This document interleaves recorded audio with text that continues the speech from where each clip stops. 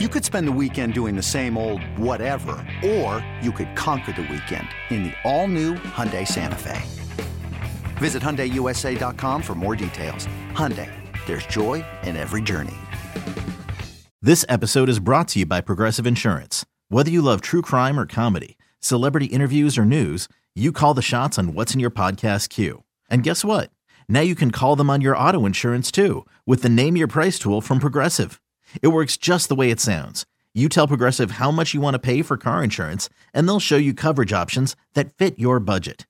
Get your quote today at Progressive.com to join the over 28 million drivers who trust Progressive. Progressive Casualty Insurance Company and Affiliates. Price and coverage match limited by state law. Welcome back. BetQL Daily here on the BetQL Network. Joe O, Joe G with you on a Friday. It's July 4th weekend. We got a lot to get into. We'll dive into the baseball card coming up in a little bit. Right now, let's talk some football. We'll jump all around here. But we'll start with our next guest, Emory Hunt, joining us, Football Game Plan on the Roman guest line, and joining us right here on the show. Emory, let's start with the USFL Championship game here, which comes up this weekend. It's Birmingham. It's Philadelphia, Sunday at 7:30. What do you think about this matchup here? I love the matchup, man, because you have one of the more exciting teams in Philadelphia coming into this ball game.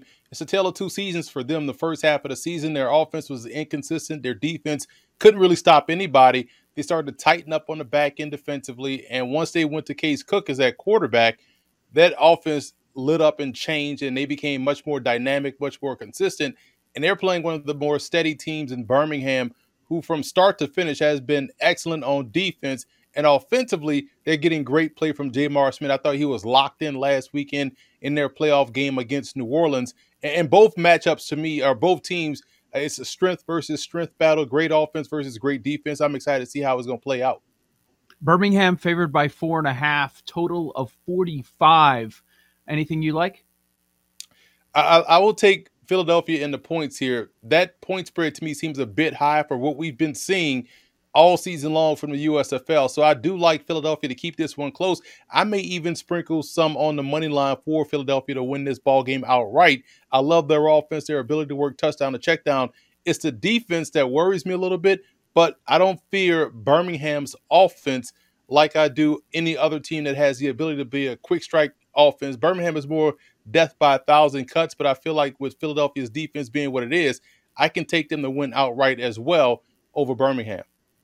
For you watching the league this year, Emory, how long did it take you to get a feel for each team? You know, like every year in college football, the NFL, like we have a background on most of these players, right? These coaches. We kind of have a feel for what the team should look like, even struggling. This was all brand new. Like how many weeks did it take you to get a feel for, all right, I understand what that team's trying to do. I feel like they're better than their record, right? Like how long did it take you to get a feel for these teams in this season with the USFL?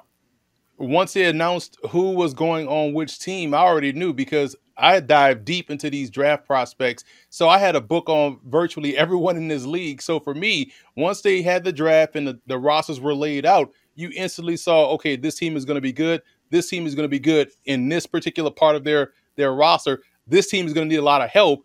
And lo and behold, as the season went to going on, you started to see some of those things come to fruition. Like teams that drafted quarterbacks high ended up getting usurped by a guy they drafted later or a guy that had to sign because, again, you don't bring in, quarterbacks that you already kind of know are limited. You know that's going to be an issue. And for certain teams, it reared this ugly head throughout the season to the point where they had to go out and get someone to step in and start and play well. So knowing a lot on these prospects and doing my work in terms of the draft breakdown and scouting reports, I just put out a draft guide this past draft that had over 1,000 individual scouting reports. So anyone that's getting signed, I have a book on. So I pretty much knew these teams going in. That's why it's been fun for me to watch and see how these guys take shape and play out. Whether it's the style of play callers, overall rosters, is there anything that you learned in this past season that you're going to take with you into next year and apply it as far as team futures, potential champions next year? Continuity is king, and you love the innovation of these coaches that are getting an opportunity to be a head coach at the pro level. That's why you saw Larry Fedora have success. You're seeing Skip Holtz have his team in the championship game. You saw Kevin Sumlin's team finally turn it around toward the back end of the year, won 2 in a row. They beat both New Orleans and Birmingham. They're the only blemish on Birmingham's record. So watching how these college coaches coach pro ball was great to see. And they're going to start to implement their system. Mike Riley is another coach that had a great year, longtime college coach, coached in the NFL as well. But the fact that he was operating a 2-quarterback system and he ran it to success that led them to a 9-2 record. So for me, it's just watching these coaches really get a full offseason, a full maybe 3 weeks of training camp instead of 2 weeks of camp. And now we're going to see these offenses. The back end of the season is going to look like the front end of next season. So that's why I'm excited to see 2023 kick off.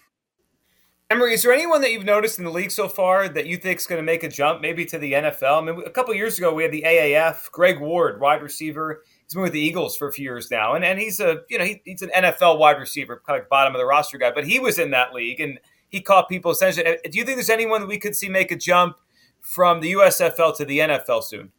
Oh, there's going to be a bunch of players. I feel like, let's say 5, just to give it a good number. Case Cookus, a quarterback for Philadelphia, may get an opportunity based off how he has played and what he has been able to showcase as a dual threat perspective. Kevontae Turpin, tremendous talent out of TCU, went overseas, played in Europe, has been thriving here in the USFL. Chris Odom, the sack leader, the defensive MVP out of the Houston Gamblers. He's someone that's probably going to get another look in the NFL. DeMarquise Gates, the linebacker for Birmingham, is another one that's going to get another look. And I feel like Channing Stribling, the corner for Philadelphia, is the league leader in interceptions, may find himself on an NFL roster as well. And I would also toss in Reggie Corbin, the outstanding tailback for the Michigan Panthers. Every time he got the football, it seemed like Michigan was doing well on offense, and it just got away from it. So for me, it's those guys that just immediately jump out of my head. And Sal Cannello, the tight end for the New Orleans Breakers, another one that's a matchup nightmare. He's someone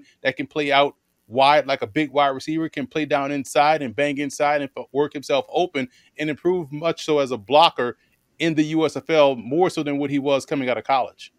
With Emory Hunt at FBall playing on Twitter, check him out, CBS Sports HQ. And Emory, speaking of the NFL, are there any teams that may be flying under the radar a little bit, but you're buying stock in? Like, once we get past those top teams on the odds board, Chargers are always a popular bet. Now you've got Russ in Denver. We're going to eliminate him. Same thing with Dallas. But once you get further down the board, Baltimore, Indy, Arizona, Miami, Vegas, any of those or any other team flying under the radar that you like this season? There are a couple, man. Baltimore, you mentioned it. Once they got everybody back healthy, you have to put them as one of the favorites, not only in the AFC North, but in the AFC.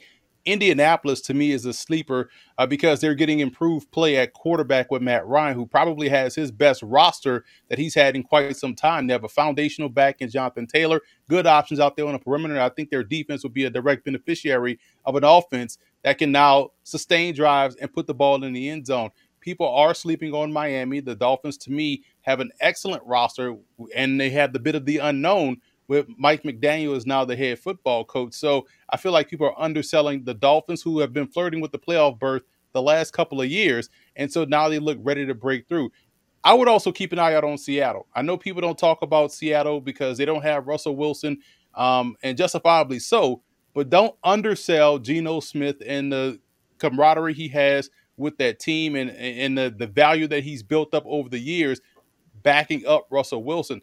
The Seahawks, to me, on paper, have a good roster, a roster that can compete. And if Geno can play stabilized football, can kind of drive the bus, so to speak, Seattle has enough to be a nuisance and could potentially fight for that 7th playoff spot. And I would also toss out New Orleans. Jameis Winston is back healthy. That receiving core looks like it's the best they've had since the Joe Horn, Jerome Pathon era. I know some people may also bring in Marcus Colston and what they had also in Lance Moore. I can take that argument as well. But when you talk about Chris Olave, Jarvis Landry, Michael Thomas, Alvin Kamara in the backfield, Jameis Winston working touchdown and check down the passing game. You can't forget about Callaway and also Deontay Hardy, the speedster that also gets deep down the field. This Saints team, along with what could be the best defense in the NFC, they could be the NFC favorite in my opinion.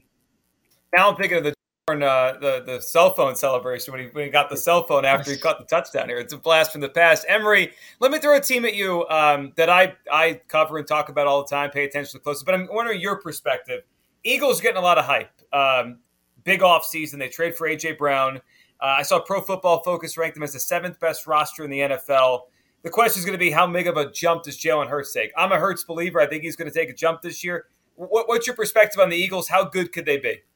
They can be really good. I think they challenge for the NFC East. It's going to come down whether or not they split with Dallas, because if they can split with Dallas, I think they win the division. If they get swept by Dallas, then obviously I think the Cowboys take that division. And I'm with you. Hurts is going to make a significant jump. We hadn't seen him with, the same offensive coordinator since high school. So now you go into a situation where you know the offense, know the plays, the roster got better around you. But the biggest jump that no one's talking about this year for Philadelphia is on the defensive side of the football. They were atrocious on defense. They couldn't stop anybody. Case in point, you think back to last year when everyone was talking about Justin Herbert. Hey, it's Kaylee Cuoco for Priceline. Ready to go to your happy place for a happy price? Well, why didn't you say so? Just download the Priceline app right now and save up to 60% on hotels. So whether it's Cousin Kevin's Kazoo Concert in Kansas City, go Kevin, or Becky's Bachelorette Bash in Bermuda, you never have to miss a trip ever again. So download the Priceline app today. Your savings are waiting. Go to your happy place for a happy price. Go to your happy price, Priceline. Jalen Hurts had that team up with a lead with about 3 minutes left in that game, gave the ball back to the defense. Defense let Herbert march down the field and get in position to kick the game-winning field goal. So if they had a better defense, that record looks a lot better. They have a better defense now, at least on paper. I love what they've done with the second level. You bring in Hassan Reddick. You bring in Nakobe Dean out of Georgia. You also bring in Kaiser White from the Chargers, who I think was a very underrated player. Your front end will help out your back end. They got better in the secondary as well. Now this offense, which should be a little bit more dynamic and explosive in Jalen Hurts' second year in the same system for the first time in his career since going back to high school, like I mentioned, the Eagles are a team that can be considered an NFC contender to get to the Super Bowl. But the Dallas Cowboys are the team that they have to make sure they don't get swept by. Jalen Hurts has been a buzzy NFL MVP pick. Some spots have it as low as 20-1 already. And Emery, I was starting to take a look at some NFL MVP potential winners because we think Aaron Rodgers won't do it for a third straight time, but who knows? The last 5 years, it's been a quarterback. I mean, that's been going on for decades now. It's become a quarterback award, but it's been a quarterback with the number one seed. And if you look at the AFC West, a lot of those quarterbacks are very high up on the odds board. You've got Mahomes, Herbert in that 9-1, 10-1 range, and then, of course, Russell Wilson with the move to Denver, 14-1. Do you think an AFC West team can be the one seed in the AFC? That's a good question. It's tough because Baltimore is sitting right there in the north. And if it's going to happen, it's probably going to be KC. I can see Denver making the case, too, because Russell Wilson almost immediately improves that roster. They already had talent on paper. They just didn't get consistent quarterback play. Russell Wilson would give them that consistency, and so we should see that offense just thrive. But you still have Kansas City right there with Patrick Mahomes and what he's able to do each and every week. Plus, he has the factor of the wild plays, and we know that rings heavy in the ears and sticks in the mind of MVP voters. So I can see those two being neck and neck in terms of racing for the MVP. But that guy out there in Baltimore is phenomenal. Had he not gotten hurt last year, we're talking about a two-time MVP in Lamar Jackson. They were 8-3 when he got hurt and missed the playoffs when Lamar went out. All right, let's jump to college football here, Emery. We got to get your thoughts on what happened yesterday. USC, UCLA to the Big Ten. What's your thought on what's happened to college football? I know I can't wait for the Saturday afternoon Rutgers UCLA Big Ten game. That screams Big Ten to me. Yeah, I hate the fact that we're now in a situation where this is a reality. I'm a traditionalist. I love smaller regional conference matchups. That's what makes college football so unique. And I guarantee if you had a moment of clarity off the record with a lot of ADs around the country, they would say the same thing. They would rather bus leagues than having UCLA play Rutgers at 6 a.m. local time for UCLA. But I do love the matchups. I'm excited to see a conference game between USC and Ohio State, So I feel like it's become even more so of a business than it had already been. It has been a quiet business, but it's now becoming a loud business. I wish we go back to these smaller regional conferences where you can develop that rivalry and have unique styles of play. But I feel like now everything has become national to where it takes away what college football used to be all about. Yeah, and I think most college football fans would agree with you. Such a big part of college sports is that tradition. Like I'm in the area of Notre Dame and Michigan in Big Ten country, and now that is just completely out the window. When it's all said and done, when this thing settles in a few years, how many major conferences are we going to be talking about? I would probably say 3 to 4, maybe 3, because right now, if you're the ACC, you're hoping the SEC is not looking at Florida State, Miami, Georgia Tech, and Clemson. Because if you lose those 4 to the SEC, the ACC is non-existent, right? And the Pac-12, yeah, they could grab a few teams here or there, but you lose your 2 landmark programs and USC and UCLA, it makes it tough for the Pac-12. So maybe 3 or 4. But if you're the Big 12, you probably can recoup some teams and scoop up some other ones. But it's going to be hard for you too because you lost your Oklahoma and Texas. So I'm guessing maybe 3 super conferences. An underrated thought would be if these HBCU programs joined forces and moved up to the FBS level. That's another element that I think people will start to talk about and get to know a little bit more of. And that could be something that's coming down the pike soon. More dominoes to fall. Emery, appreciate you hopping on. Emery Hunt on the Roman guest line. Get a free online evaluation and ongoing care for ED, all from the comfort and privacy of your home. Go to GetRoman.com/BetQL now to get $15 off your first month. That's GetRoman.com/BetQL. We'll dive into today's baseball card next, right here on the BetQL Network. You're listening to BetQL Daily, presented by BetMGM, with Joe Ostrowski, Joe Giglio, and Aaron Hawksworth from BetQL.